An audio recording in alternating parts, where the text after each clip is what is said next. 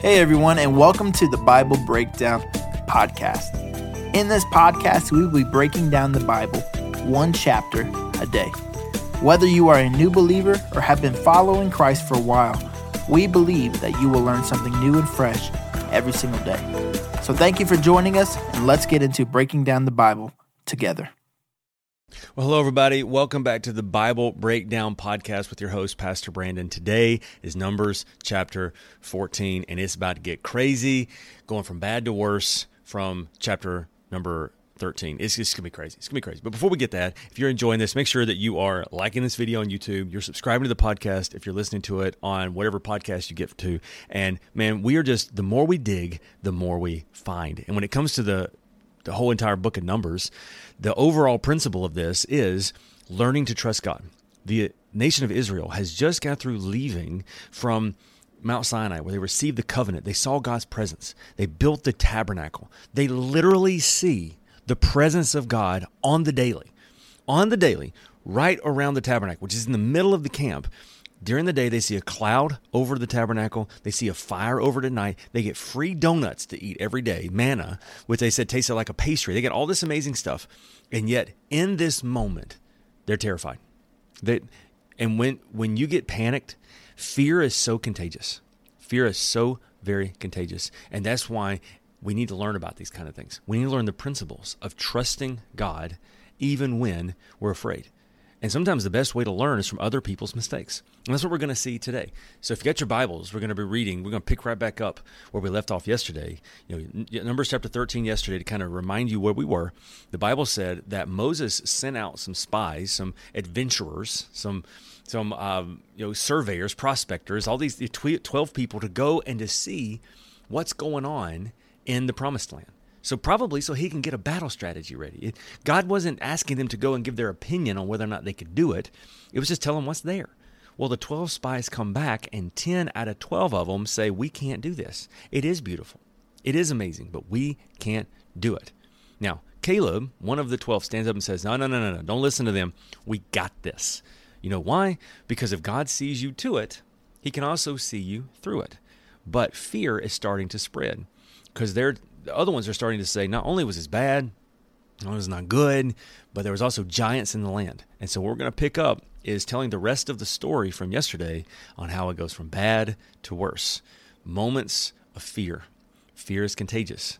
So when fear comes, we must trust the Lord. Here we go. If you got your NLT Bibles ready, hold on, because it's going to get bad. Here we go. Verse 1. Then the whole community began weeping aloud, and they cried all night.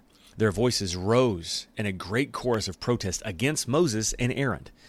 If only we had died in Egypt, or even here in the wilderness, they complained. Why is the Lord taking us to this country only to have us die in battle? Our wives and our little ones will be carried off as plunder. Wouldn't it be better for us to return to Egypt? Then they plotted among themselves. Let's choose a new leader who will go back to Egypt. Then Moses and Aaron fell face down on the ground before the whole community of Israel. Two of the men who had explored the land, Joshua the son of Nun and Caleb son of Jephunneh, tore their clothes. Now pause. Now, when it tore their clothes, it was their outer garment. They would wear an inner garment, kind of like a T-shirt, long T-shirt. Then they have an outer garment, and they could tear that, and it was a symbol of great distress. It was a symbol of everything is coming apart. That's what tearing your garment means. Number 7, verse 7, they said to all the people of Israel, the land we traveled through and explored is a wonderful land. And if the Lord is pleased with us, he will bring us safely into that land and give it to us. It is rich, a rich land flowing with milk and honey. Remember, that means it is sustainable. It can sustain us. Do not rebel against the Lord, and don't be afraid of the people of this land. They are only helpless prey to us. They have no protection, but the Lord is with us. Don't be afraid of them. What a wonderful testimony. Saying, yeah, they're big, but that's just how much bigger they can fall. God has given us these people, so they are just helpless prey in our eyes. What an amazing thing. But, verse 10, the whole community began to talk about stoning Joshua and Caleb. Then the glorious presence of the Lord appeared to all the Israelites in the tabernacle. And the Lord said to Moses, how long will these people treat me with contempt? Will they never believe me, even after all the miraculous signs I have done among them? I will disown them and destroy them with a plague. Then I will make you into a nation greater and mightier than they are. God's fed up. He's done. But Moses objected. What will the Egyptians think if they hear about it? He asked the Lord. They know full well the power you displayed by rescuing your people from Egypt. Now, if you destroy them, the Egyptians will send a report to the inhabitants of this land, who have already heard that you live among your people. They know, Lord, that you have appeared to your people face to face, and that your pillar of cloud hovers over them. They know that you go before them in the pillar of cloud by day and the pillar of fire by night. Now, if you slaughter all these people with a single blow, the nations who have heard your fame will say, the Lord was not able to bring them into the land that he swore to give them, so he killed them in the wilderness. Please, Lord, prove that your power is great, as you have claimed. For you said, the Lord is slow to anger, filled with unfailing love, forgiving every kind of sin and rebellion, but he does not excuse the guilty. He lays the sins of the parents upon their children and the entire family as affected, even children to the third and fourth generations. In keeping with your magnificent, unfailing love, please pardon the sins of these people, just as you have forgiven them ever since they left Egypt. Then the Lord said, I will pardon them as you have requested. But as surely as I live, and as surely as the earth is filled with the Lord's glory, not one of these people will enter that land. They have all seen my miraculous presence and the miraculous signs that I performed both in Egypt and in the wilderness. But again and again they have tested me by refusing to listen to my voice. They have never seen the land I swore to give their ancestors.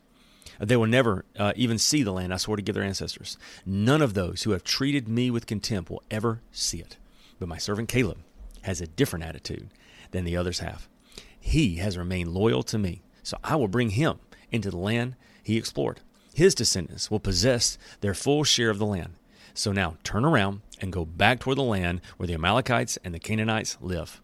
Tomorrow you must set out for the wilderness in the direction of the Red Sea. So what happened is that God said, I am not going to let them in the promised land.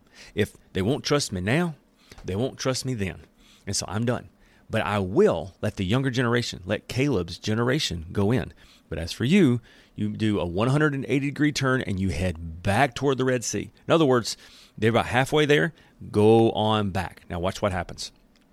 Verse 26, Then the Lord said to Moses and Aaron, How long must I put up with the wicked community and its complaints about me? Yes, I have heard the complaints the Israelites are making against me. Now tell them this, As surely as I live, declares the Lord, I will do to you the very things I heard you say.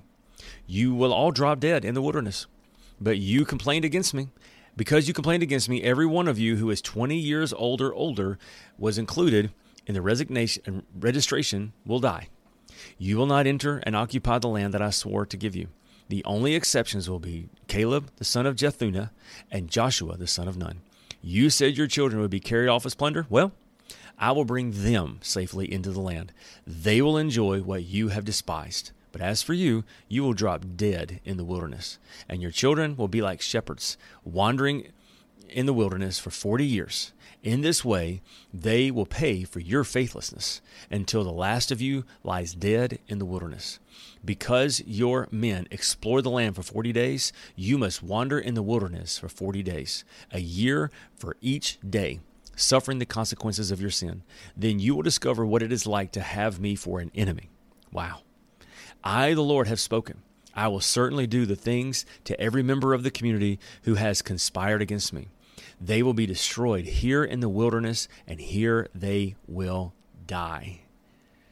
Man. All right, verse 36. Then the 10 men Moses had sent to explore the land, the ones who incited the rebellion against the Lord with their bad report, were struck dead with a plague before the Lord. Of the 12 that had explored the land, only Moses and Caleb remained alive. When Moses reported the Lord's words to all the Israelites, the people were filled with grief. Listen to this. Then they got up early the next morning and went to the top of the range of the hills. Let's go, they said. We realize that we have sinned, but now we are ready to enter the land the Lord promised us. But Moses said, Why are you now disobeying the Lord's orders to return to the wilderness? It won't work. Do not go up the land now. It will only be crushed by your enemies because the Lord is not with you. When you face the Amalekites and the Canaanites in battle, you will be slaughtered. The Lord will abandon you because you have abandoned the Lord. But the people defiantly pushed ahead toward the hill country, even though neither Moses nor the ark of the Lord's covenant left the camp. Then the Amalekites and the Canaanites who lived in the hills came down and attacked them and chased them back as far as Hormah. Man, I mean, wow. This is that head slap moment of come on, guys, come on. That moment when you realize you can't reason with fear. What happened is when they got back, they started to spread the fear. But even then, Caleb and Joshua got up and said, yeah, they're big. The bigger they are, the harder they fall. We got this, guys. We weren't going to win this anyway. It was always going to come from the Lord. But they were so upset and so messed up that they wouldn't even, and they said they even thought about putting those guys to death. And so finally, God was like, I'm done. Just leave them here. We'll move on. And Moses is like, please don't do that. If you do that, it's going to make you look bad. Now, we're reading this. It's inspired by the Holy Spirit, written from the hands of Moses. So we don't know exactly the way God said that to him other than what was said. And so what God is saying to him is he is saying, I can still raise up a people from you. They would still have been Israelites. Moses was an Israelite. He's just saying, let's let them all die. And we'll just start over again. But Moses is interceding, not for a new people group, but he's interceding for that people group, for those Israelites to be able to enter in. And so God just says, all of you who will consistently not listen to me, I'm going to give you what you asked for. You've asked for it. You can have it. You can now stay in the wilderness, and I will let your kids come in. But they're going to have to watch my judgment fall on you. That's their punishment. And then the horrible thing is then they go, you know, God's right. We're going to go ahead and go in now. And then God let them be defeated. And so what's the big idea for this? What's the principle? Be careful what you ask for, because God just might give it to you. Even though he doesn't want it for you, sometimes God will not force his will on you. God will not force a direction on you. He will let you take the long way around if you so choose. He doesn't want that for you, but he will not stop you from making bad decisions. So be so very careful what you ask for. You just might get it. And for them, they wanted to not go in the promised land, and God said, okay, you get what you want, and it wasn't really what they needed. So God's been talking to us. Let's talk to him in prayer, and we're going to end this today. Here we go. Father, thank you so much that you know us, you love us. And Lord, I'm so thankful. Lord, you are patient with us, just like the Israelites. How many times, God, do we turn our backs on your plan for us? And then how many times, God, do you finally say, okay, have it your way? But you know what's amazing, God, is as they continue for 40 years in the wilderness, you never stop giving them manna. You never stop taking care of them. Even when sometimes we turn our back on you, you never stop taking care of us.